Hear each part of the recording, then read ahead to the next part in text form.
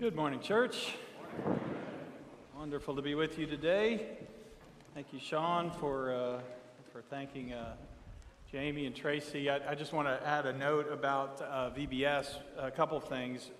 First of all, it was our largest attended VBS ever, the largest volunteered VBS ever, and I understand that about 2/3 of the families participating don't even go to this church.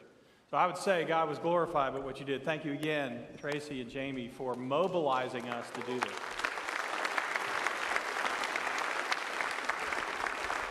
Also, a quick reminder, one of the reasons we do many of the things we do, even if we didn't have a bunch of outsiders and all of that, we talked about this some last year. For me, VBS is first discipleship, before it is evangelism or anything like that. It trains our people to mobilize leadership gifts, to use our gifts in a bunch of different ways.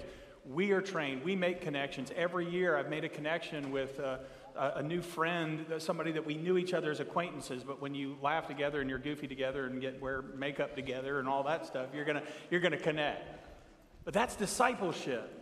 One of the reasons we've got youth group out to go, we've got college students, we've got folks on short-term missions all around the world. People will sometimes say, well, why do you do that? There's not a huge evangelistic thing. We do those trips for discipleship. Jesus sent his disciples so he would make disciples out of them first. God will take care of the rest. So again, thank you for leading us in this incredible tool that we have about making disciples ourselves first and then inviting other people to experience that as well. I also want to say, Happy Father's Day to all of those here that had the honor and privilege of wearing that title. Anybody that's been around as I've preached for the last year and a half know that I will also say this on any day like this. There are some people here that this is a difficult day, and we understand that, and we grieve with you. We want you to know we see that. For some people, you would love to be a father, and you're not able to be that right now. Or others have had horrible examples of the men in your life who wore that title and did not deserve it. So we grieve with you. I will also say, when we do these days, we don't run our church calendar based on Hallmark or based on the government. We run it on the rhythms of the Christ life and on the people of God. And so on this day, yes, we'll use Father Image. I've got a special little gift for you, so to speak, to weave into that. But the main focus, both on Mother's Day, the maternal love of God, and on Father's Day, we want to point in the direction, whether you had a great dad or you had a horrible dad, let's point in the direction of the Father that our hearts long for. And that's what we're doing here. We're going to look at our Father God, and we're going to do it through this story we've been going through, this odd little story in the Old Testament. We're calling the series Grace Beyond Borders because it expands this. It's over-the-top book. It keeps expanding our vision of where grace will show up in the heart of our Father God. And we started a couple weeks ago in chapter 1, and we showed that the calling of God and the purpose of God will show up in really surprising, crazy, absurd places and ways. And he calls this prophet of God's people to go preach a message of warning to the most brutal, oppressive empire in the world at that time, and enemies of the people of God. God was putting into practice, long before Jesus would say these words, love your enemies. By the way, God didn't become a Christian somewhere between the Old and New Testament. That's always been his heart. And he has this book in the Old Testament to remind us it's not just about his people. They were called to be a blessing to the world. And he is going to challenge this prophet to do this. And this guy absurdly tries to run away. We know he can't run away from God. He knows that. He's trying to run away from the purpose of God and the calling of God. And that didn't go really well. Last week we saw the gift of God in strange places. We call it liminal space, a fancy word for saying those in-between times of our lives, those belly of the great fish moments where you are not where you were and you're not where you want to be and you're stuck, it feels like. And here's part of the gift of God. God shows up in those places, not just when he gets you through. And we saw that. And so now I want to come to what I believe is, and I've also titled this, it's a crazy thing to title a sermon, the worst sermon ever, but that's what I've done. I hope I don't live up to that. But I want to read to you what I believe is the worst sermon ever preached, at least by an Old Testament prophet. It's included in this story. So we're going to pick it up here. This is Jonah chapter 3, verse 1. As always, when we read from Scripture, this is the word of the Lord, and you'll see it literally is that. Jonah chapter 3, verse 1. Then the word of the Lord came to Jonah a second time. Go to the great city of Nineveh and proclaim to it the message I give you." And Jonah obeyed the word of the Lord and went to Nineveh. Now, Nineveh was a very large city. It took 3 days to go through it. Jonah began by going a day's journey into the city, proclaiming, 40 more days, and Nineveh will be overturned. The Ninevites believed God. A fast was proclaimed, and all of them, from the greatest to the least, put on sackcloth. When Jonah's warning reached the king of Nineveh, he rose from his throne, took off his royal robes, covered himself with sackcloth, and sat down in the dust. This is the proclamation he issued in Nineveh, that by decree of the king and his nobles, do not let people or animals, herds or flocks taste anything. Do not let them eat or drink, but let people and animals be covered with sackcloth. Let everyone call urgently on God. Let them give up their evil ways and their violence. Who knows? God may yet relent and with compassion turn from his fierce anger so that we will not perish.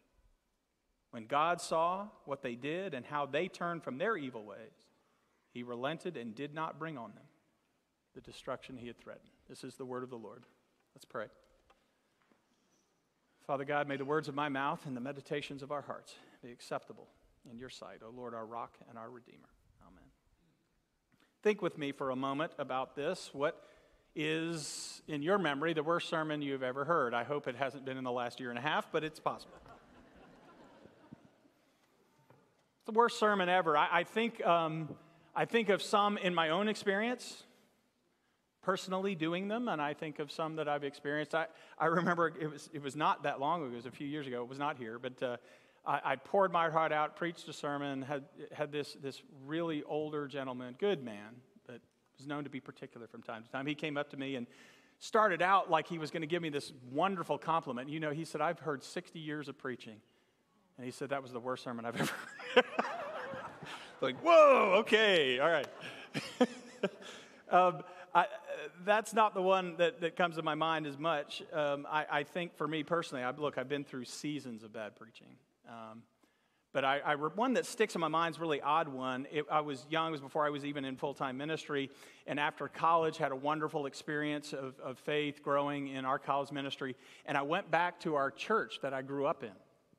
Preached my heart out, preached this sermon. There's a couple things that happened. First of all, this guy came up. I used an image of Elvis Presley in some way or another. This guy came up. He was offended because I'd picked on Elvis.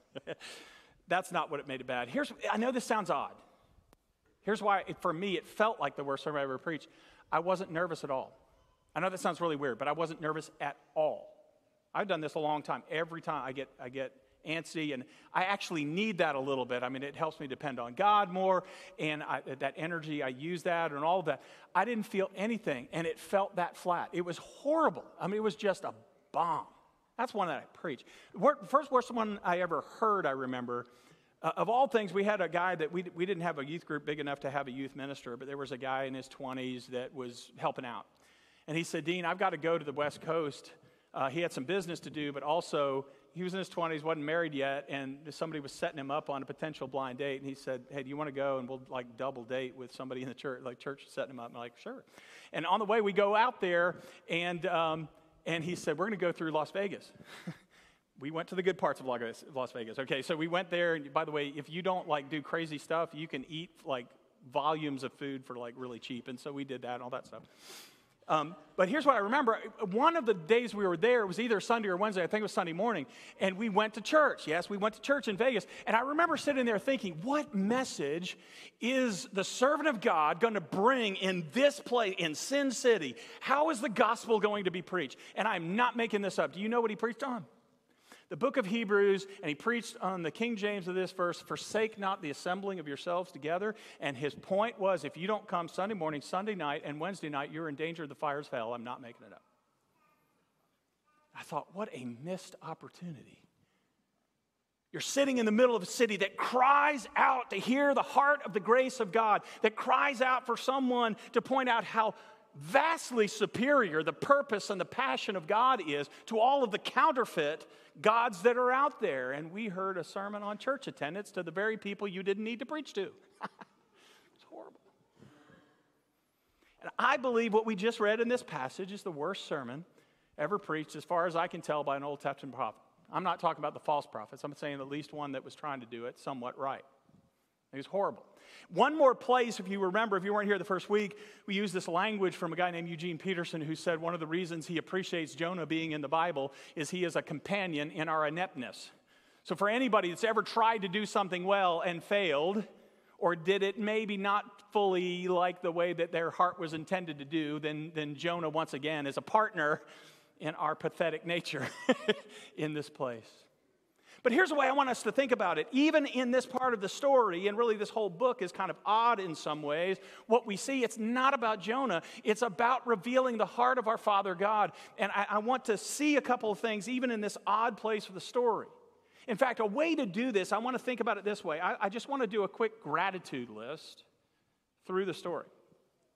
You know this, right? That this is actually a practice. Some people kind of laugh it off. Did you know it's scientifically proven that if you take the time to physically write out your gratitude on a regular basis, a daily basis, a regular basis, you will be measurably more healthy? Emotionally, physically. They've actually studied this. There is something about, I could give you some scientific stuff behind it. But so I want to do this. Even in an odd story, in the worst sermon preached, I want to think about for a moment some things that I'm grateful about our Father God that is revealed in the story. The first thing you get is in the first verse of the text. And here's the first thing I want to say. Thank you, God, for second chances. Don't you thank our God for that? Thank you, God, for second chances. What does it say in verse 1? Chapter 3, verse 1, it says, the word of the Lord came to Jonah, what? A second time. Now, anybody that's seen where Jonah has been up to this point, and believe me, we got the high point of Jonah last week. He does repent and turns a little bit, begins a transformation, but you'll see he is not there. Jonah, up to this point, has been a train wreck of a prophet. God calls him to go to his enemies. I gave you this kind of visual picture, now I just kind of acted out. To go up here, and he goes all the way off the map to run away from God. He's a train wreck. The word of the Lord already came to him. Go and warn your enemies here. And he runs the other way. He is going to be, when we see next chapter, it doesn't wrap up in a nice, neat bow. It does for the character of God, not for the character of Jonah. This guy's a train wreck. And listen to me. God doesn't stop calling him to his purpose. God doesn't stop inviting him to be the best Jonah that he could be in the hands of our God. By the way, that's what God is trying to do when he calls us and he calls us back and he calls us back. God doesn't step into our lives and redirect us just when we break a rule. That's not what he's trying to do. Our God longs for us to be the best us we can be. And that's individually and that's collectively. He does it for Israel. I called you to be a kingdom of priests and a holy nation, and they kept missing it, and he kept calling them back and back and back. He calls families to be the best families they can be. He calls churches to be the best churches they can be. And don't you thank our God, he doesn't stop calling us back. I thank God for second chances. Often I've let the book of Jonah just dance in my mind with the character of Jesus. You see it 1,000 ways. My favorite place is with Peter.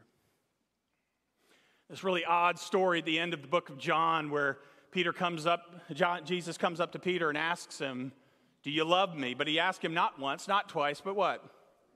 3 times.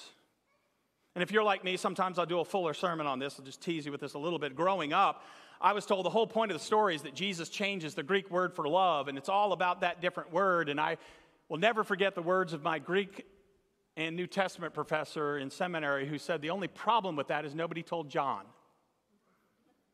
John uses the words interchangeably.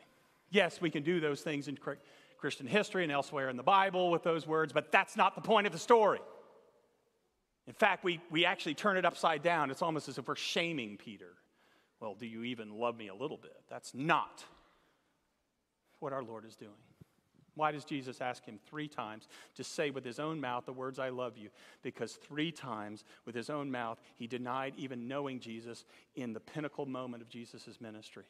And Jesus, in the heart of this God, said, I'm going to give you a chance to get it right this time. Isn't that awesome? Our God gives us second chances. Dear friend in my life, we'll call him Andy, that's not his name, one of the most godly men to this day that I know. He's in his late 80s. He just exudes the life of God. But he's told a story often. Decades ago, he was in jail for embezzling money, I believe it was. But God transformed him in that liminal in-between space to be the man of God he is today. His goal in life is to be someone, and he has this Hebrew phrase from one of the Psalms that he reads often. His goal in life is not just to pray, but to be prayer. How about that? That he is so connected to God, his life itself is prayer. Anybody that knows Andy, that's the way he is. But if you will ask him, what is it that drives you to still, in your late 80s, to weep over the goodness of God, he will tell you, because I am grateful that my God keeps giving second chances. Thank you. Thank you for that nature of our God. Here's the second thing I would write on my gratitude list from this story. Thank you, God, that God's impact vastly exceeds human ability. You ever thought about this? You ever been called to something, you're invited to do something, or you feel the sense of trying to help in some place and you can't do it? I love that God's impact on our lives and the world around us vastly exceeds human ability and, in this story, human effort. Here's a way to think about it. I heard a teaching on this. Anybody's heard the BEMA, B-E-M-A podcast that talks about kind of the Jewish perspective on things, does it just a drive-by of the book of Jonah, but they mentioned one thing I thought was really powerful. They said, think about this. The job of a prophet is to be poetic and artistic.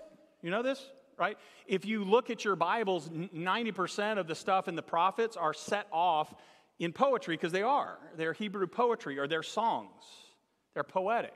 Their example, and I'll give one of mine, their example is the book of Amos, right? You go to Amos. Amos is the guy who said, let justice roll like a river and righteousness like never-ending streams. So poetic. Then Martin Luther King Jr. wanted to put into words the Christian vision of civil rights in this country. He chose the poetry of the prophet Amos. Or I think of Ezekiel or Jeremiah, who weren't content just to speak the message, they embodied it. They actually acted it out in good VBS fashion. They acted out the story. Ezekiel laying on his side at times, playing toy soldiers, a cool story in there. Jeremiah modeling and molding the clay and messing it up and starting over. Here's the point. Prophets are poetic and artistic, and we've seen that Jonah has the ability to do that. Go back and read chapter 2. He's a poet in the middle of the great fish. In my distress, Lord, I cried out to you, and you answered me. It's a poem. It's a song. You ready for his sermon to his enemies? 40 days, Nineveh's going to be overturned. 40 days, Nineveh is going to be overturned. 40 days, Nineveh is going to be overturned. 40 days, Nineveh is going to be... Like, that's what he does? He's not even in it. You might say, oh, sure, you're just reading stuff into it. Read the next chapter, we'll get there. He doesn't want it to work. He's kind of almost mumbling it. By the way, he doesn't even fully say it. I think he's deliberately ambiguous in this text. If you notice, if you're reading the NIV, I changed the word there because I want to translate it literally. 40 days and Nineveh will be overturned. That word can mean destroyed, and a lot of our texts translate it that way. It could also mean transformed. So in the book of Genesis, it means destroyed after the aftermath of Sodom and Gomorrah. But in Psalm 66, verse 6, here's the word, again, playing off of what we practiced in VBS. It says, God turned the sea into dry land. He transformed it. So Jonah accurately preaches the message with actually no passion at all, but he preaches the message. You got 40 days and something's going to happen. Either this place is going to be blown up or you will be transformed. And that's all he says. It is the worst sermon ever. And it works. It works. More on that in a moment, but it works. And listen to me. Aren't you grateful that the work of God is not dependent on human ability? And sometimes even effort. If you think you can save or rescue yourself, if you think you can make purpose in your own life, try again. You'll end up in the guts of liminal space. It won't happen. But aren't you grateful there is a God whose impact on your life and the world vastly exceeds our human abilities and efforts? Just ask the little boy. When there were 10,000 people who wanted to eat, and he came up to Jesus and gave them the equivalent, we don't always realize this, the equivalent of 2 sardines and 5 biscuits. Handed them to Jesus. And what in the world is a kid's lunch going to do with 10,000 people? But in the hands of Jesus, the ability and power of God to make an impact vastly exceeds human ability. When it's well-spirited like the little boy, or when it's not, like Jonah, isn't that glorious? And I don't know about you, but especially on Father's Day, I need to hear that. Because I never will be the father I want to be to my kids. I try, and I'm a decent dad, but I'm never everything I want to be. Has anybody ever thought about parenting by the grace of God? You do. And your ability to love your children will vastly, the impact of that when you are in the hands of God will vastly impact more than your human abilities naturally would. And that's true for the people that you look around in your life. Man, I wish I could make a bigger difference in this. Give your lunch to them. Give even sometimes the half-hearted efforts is all that we can conjure up. God says, I will take that and I will use it, and the impact will be great. Isn't that amazing? Last gratitude, then I have something special for you. Once again, same lesson we learned in chapter 1, but in a different way. I thank God that the grace of God shows up in incredibly surprising places. The life of God shows up in places and among people we could never imagine. In chapter 1, we were looking for obedience and worship and a little bit of just human dignity in the life of a prophet and a saint, but instead we found it in pagans and sailors. That's where we found it in chapter 1. Where do you find the model of being all in? Jonah's like, okay, I'm obeying, but I'm half-hearted there. What about all-in obedience? You get that from, of all people, the most oppressive and tyrannical empire in the world at that time.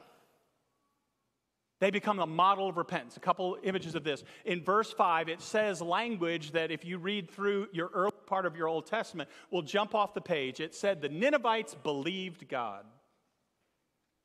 Really important language in the Old Testament. The one that we now know as the father of faith. 3 different faith traditions all go back to this guy. His name is Abraham. And a defining moment in Abraham's life is a moment where God says, I'm going to give you kids. You're an old man. You're well past impossible. Your human ability is unable to get there. But I'm going to give you kids, and I'm going to bless the world through you. And it says, Genesis 15, verse 6, Abraham believed God, and it was credited to him as righteousness. God says, I don't need your performance. I don't even need your obedience necessarily. If you trust me and trust where I'm going, you're on the right direction. And Paul will pick up on that to say, just so you know, the grace of God and the people of God, the children of Abraham, show up not just in church buildings and not just in Jewish heritages. It will show up in anyone who chooses to trust the God of the story. And the Ninevites believe God, and they don't half-heartedly obey. Do you see this? They are all in. It's incredibly powerful. They go all in this moment. In fact, part of what I think they're doing here is they're actually banking on what little they know of the character of God. They're banking on God's character, listen to me, not Jonah's message. A friend of mine pointed out one of his favorite lines in this text. I may enjoy it for a different way than he does. My friend Chris says, it's verse 9, I believe it is, where they say, who knows? But if we turn to God, he might turn to us. That language of turning's in both of those words. Who knows? God may relent. He's going this direction, but he may go a different direction. We turn. Who knows? It's a powerful statement there, isn't it? By the way, the who knows turned out in a good way for the people who asked it here. It doesn't always. David asked that same thing about a little boy. He was praying for his life. Who knows? And it didn't work out. It doesn't always work out the way we want. Who knows? But here's what strikes me about this part of the story. The reason they have to ask who knows is because Jonah didn't tell them. This is what bugs me about Jonah in this story. It's why it's the worst sermon ever. Jonah hints at it, but he does not tell them. Who knows that God might be gracious if somebody calls out? You know who knows. Jonah does. He just experienced it. In fact, if you don't believe me, he will tell you in the next chapter. He knows. And he does not tell them. He hints at it. He grumbles about it. He puts it out there, and it's left to these desperate people to say, perhaps there is a God who is gracious when we cry out in distress. They depend on what little they know of the character of God, not even God's people in this moment. And it's crazy by the end of the story. They model repentance for us, by the way, because everybody's in. The cows fast. Did you get that? The cows repent. Like animals can't eat. And they show what it looks like to give wholehearted devotion and turning in the direction of God. And here's what I love. The story ends with God doing what God always does to the cry of a desperate heart. He turns right back to them. Even them. God shows up in incredibly surprising places. You guys know that I love to invite people that embody stories to me. To share this. So I want to do that now. On Father's Day, I want to ask someone who is a model father in our spiritual community to come up. Dan Warden, would you please come up? I asked him to think about a couple of questions about this text. And I want him to reflect on this. For those that don't know Dan is an incredible servant of God, has been for many years, including formally at this church, but informally for a long time. So Dan, we talked about this a little bit. The first thing, I just got two questions, and you reflect on them, and then have one more little thing I want to do here. But first of all, as we think about this, what are you impressed with when you think about the character and the nature of God as Father that comes out in this story? Well, thank you for the opportunity to answer that question. I've thought a lot about it. I'd like to start with an illustration about an opportunity that I had to hear a very popular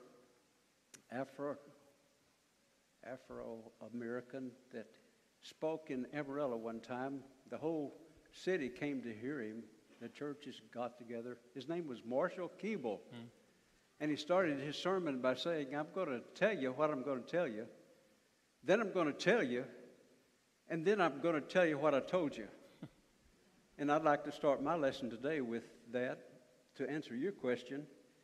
That the answer is that God is a loving God, and He's full of love and grace and mercy for all people.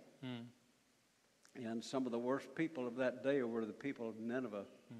And Jonah would love to have seen them not repent. Yeah, that's right. In fact, I kind of think that maybe when he was going around preaching that short sermon, 40 days and you've had it, Yep.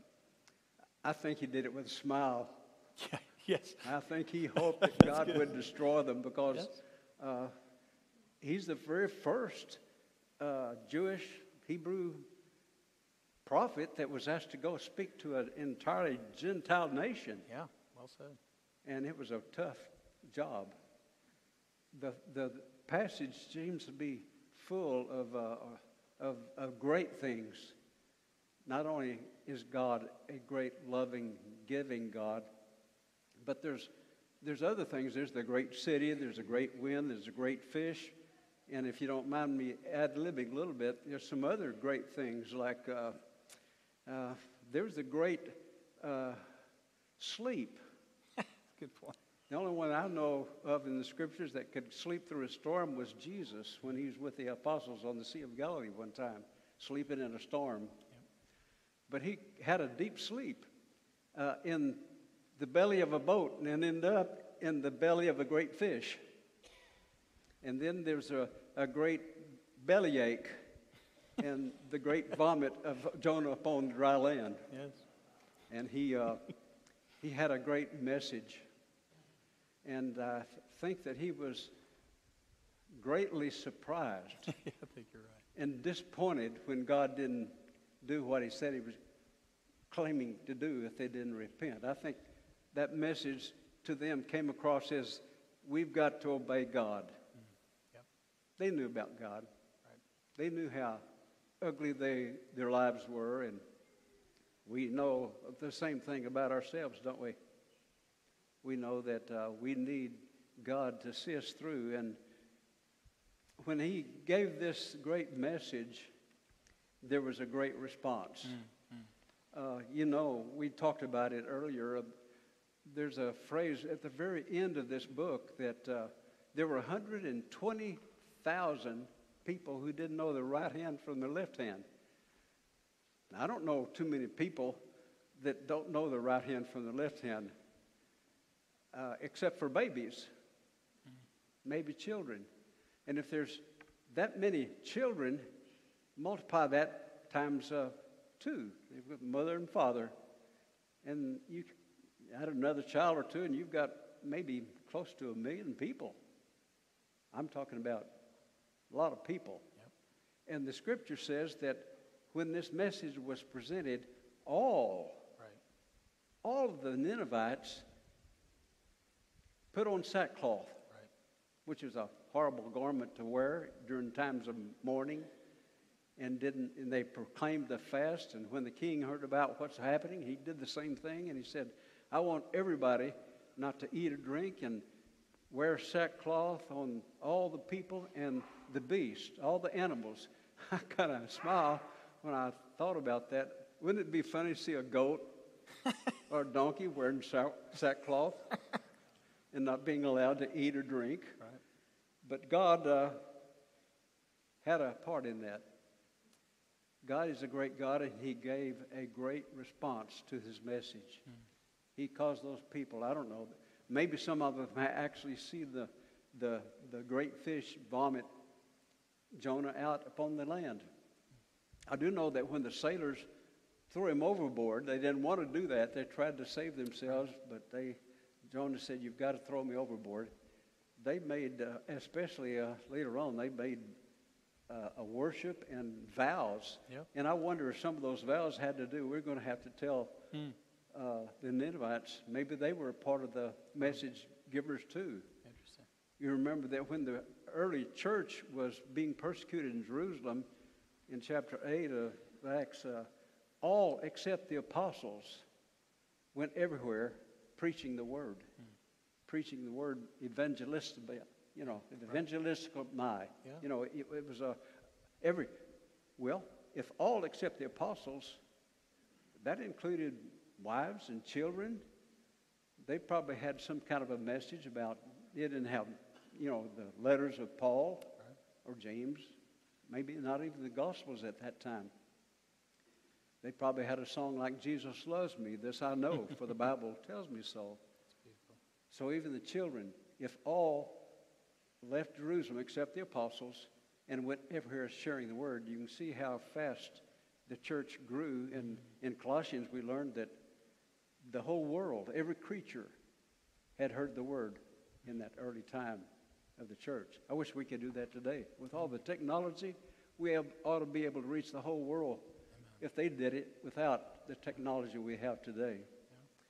So, something kind of happened to me with regard to God giving us opportunities to do something for him. When my opportunity of being the minister here dissolved and I entered into the field of selling life insurance. It's a misnomer. It's death insurance. But death insurance doesn't sell very well.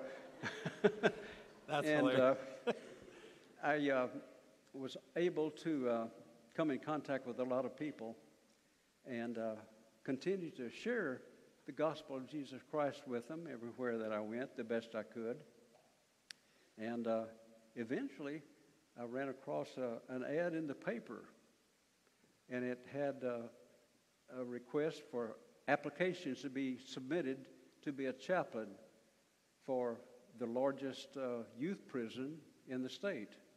It was called Hamilton State School right here in Bryan, Texas. And I made the application, had all the necessary prerequisites there, and I became a chaplain for Hamilton State School. And I had a chance to work with as many as 500 to 600 young men mostly teenagers, aged 10 through 20, were committed to the Texas Youth Commission. They did the same kind of crimes as the adults, and murder included. And yet I had the opportunity to, and the freedom, to share the gospel with them, and had an opportunity to baptize over 383 of them there. Praise God. Later got to go to Giddings State School and serve there for a couple of years, and they had both men and women there, or boys and girls, and another 45 were led to Christ and received him in baptism. And then in between those two, I had an opportunity to work with a nonprofit group that sponsored a chaplain for the Brazos County Jail. And over 700 people responded to the gospel message, and I accommodated their baptisms into Christ. So within a 20-year period, you know, about 1,200 people added to the Lord because I answered an ad that God placed before me. Yeah. And I could have rejected making that application. Yep. But I would have missed out on one of the greatest blessings and one of the most beautiful, receptive. Not everybody receives the message behind bars, that's true. But so many, they've lost everything. Well, that shows that it fits that whole theme of the story, that God answers the cry of the desperate heart, and sometimes people in that situation are more open to it. Well, we talked, the other question I was going to ask you is talk to us about how you've seen in your life and experience the God of second chances. Okay, well, by the way, I might mention that a man with the last name of Warden is God's sense of humor. To be in a prison, isn't that great? I love it. I could always guarantee an amen when I said, I hope I'm the only warden you have to deal with. But to answer your other question, when I was 8 years old, I decided I wanted to be a preacher. My hometown church minister was Carl Spain. I wanted to be a preacher like Carl Spain.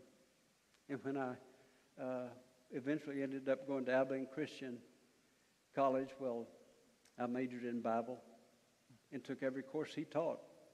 By that time, he was a teacher there. I understand he was a minister of university students where you were at one time. Yep. But anyway, it was an opportunity to give God a chance to work in my life when I was able to start a ministry and in Amarillo, Texas. And then eventually got an invitation to come here in 1967 to preach. And through those years, the Lord continued to let me grow.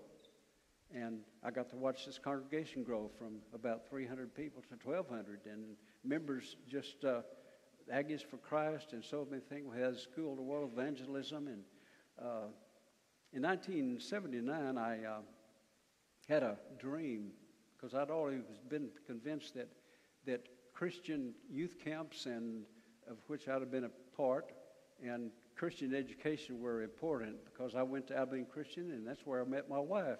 We met in band and started making music together. And been making music ever since? Yeah, last month we celebrated our 64th anniversary. Wow, congratulations. With 5 children in our family, and we had, I just felt like that Brazos County needed a good Christian school.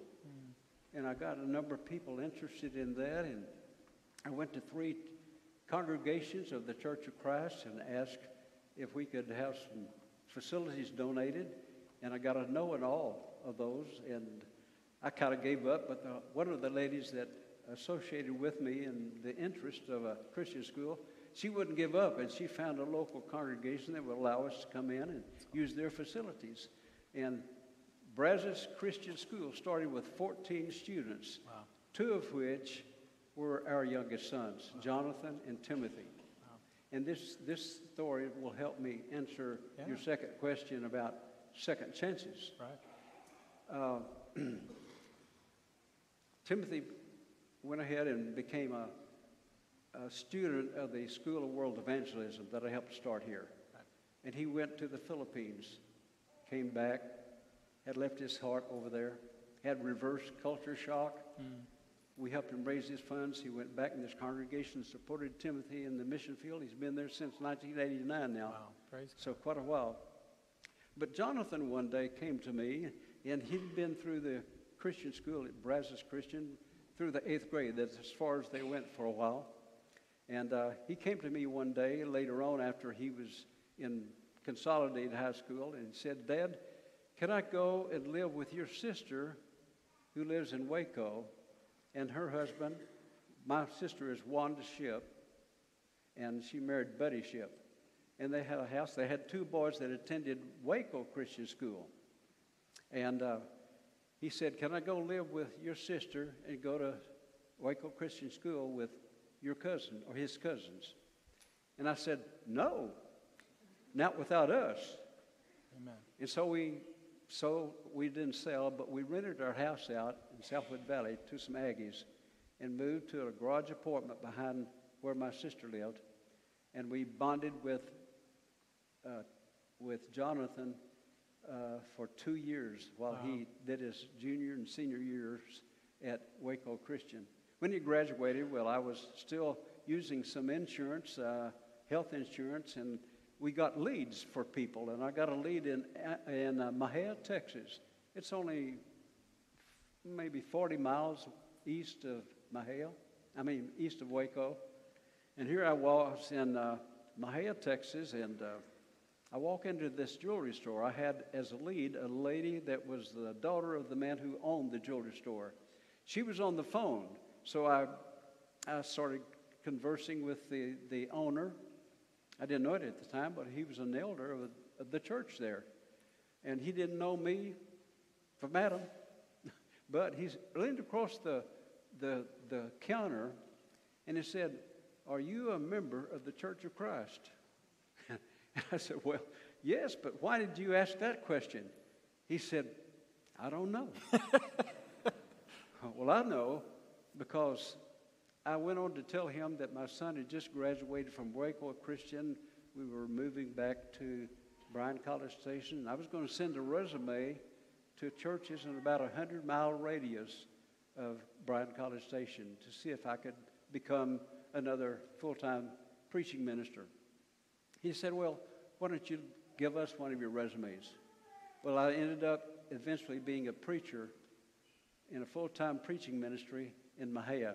Wow. A second chance. There you go. Conversation in a bang. Isn't that beautiful? Thank you, Dan. Thank you for sharing that with us. Thank you, guys.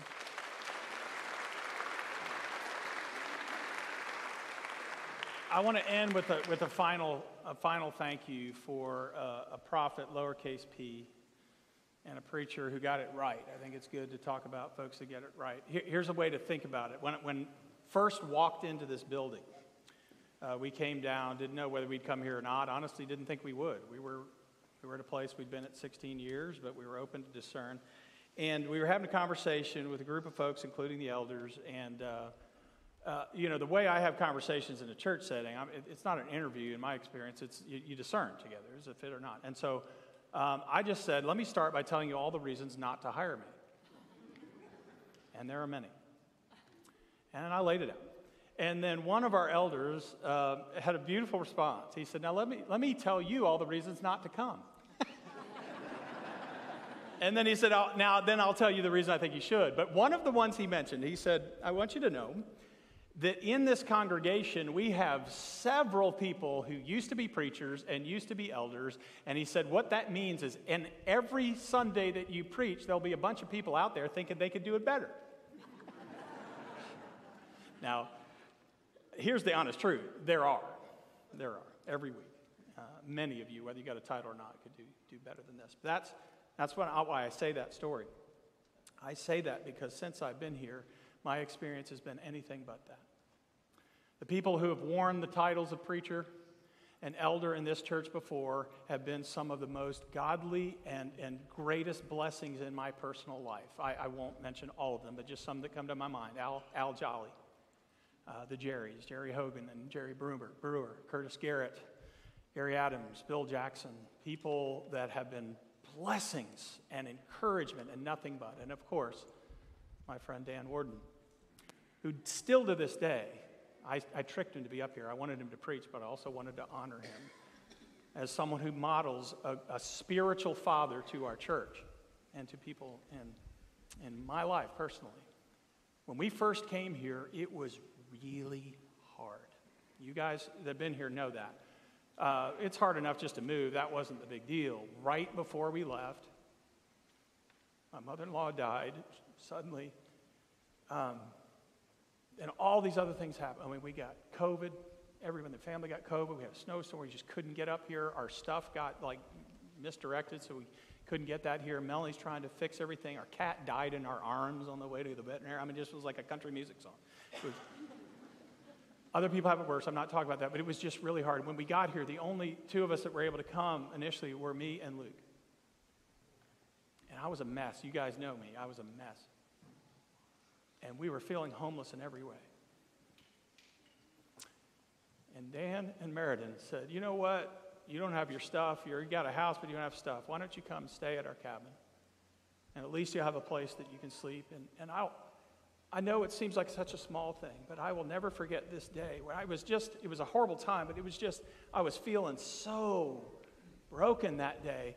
And we're sitting at this cabin, and I remember this day. Dan, you may or may not remember this. But I got the panoramic picture over on the far right is the cabin, Rex's house in the middle, and a really hard time in Luke's life. Dan took the time to just bring some stuff so that he could show Luke how to feed the ducks in the backyard. And it was just a moment of light and hope and grace in the middle of a storm.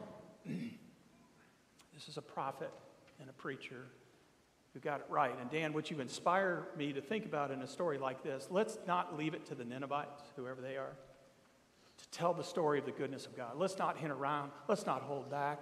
Let us live our lives as you have, telling the story of a God who gives second and third and 80th chances. That doesn't mean you abuse that. It means God will always take you back, and then God will magnify your impact in incredible ways.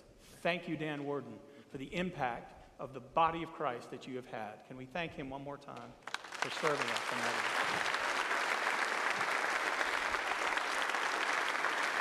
I've asked Dan to pray for us, pray a blessing on our church, and pray us out. And then I think Sid will do something.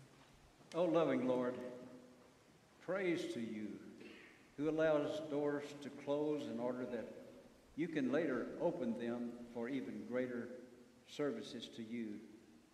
Thank you for the closed doors that my family and I have experienced through the years. It's given us the test of faith in you, to trust you, to turn our hallelujah anyways into hallelujahs in your time and in your way.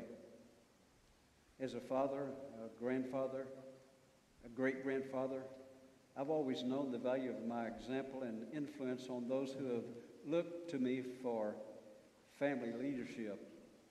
Thank you for your example as our Heavenly Father, showing us the importance of loving and serving others in our physical families and even those in the world around us, many of whom are unworthy, like the Ninevites, of receiving love, mercy, and grace, maybe even though they might be in prison or other places in the community. Help us to learn from you how to love our neighbors as we love ourselves. We accept this challenge in the powerful name of Jesus. Hallelujah. Amen. Thank you. Like Sid said.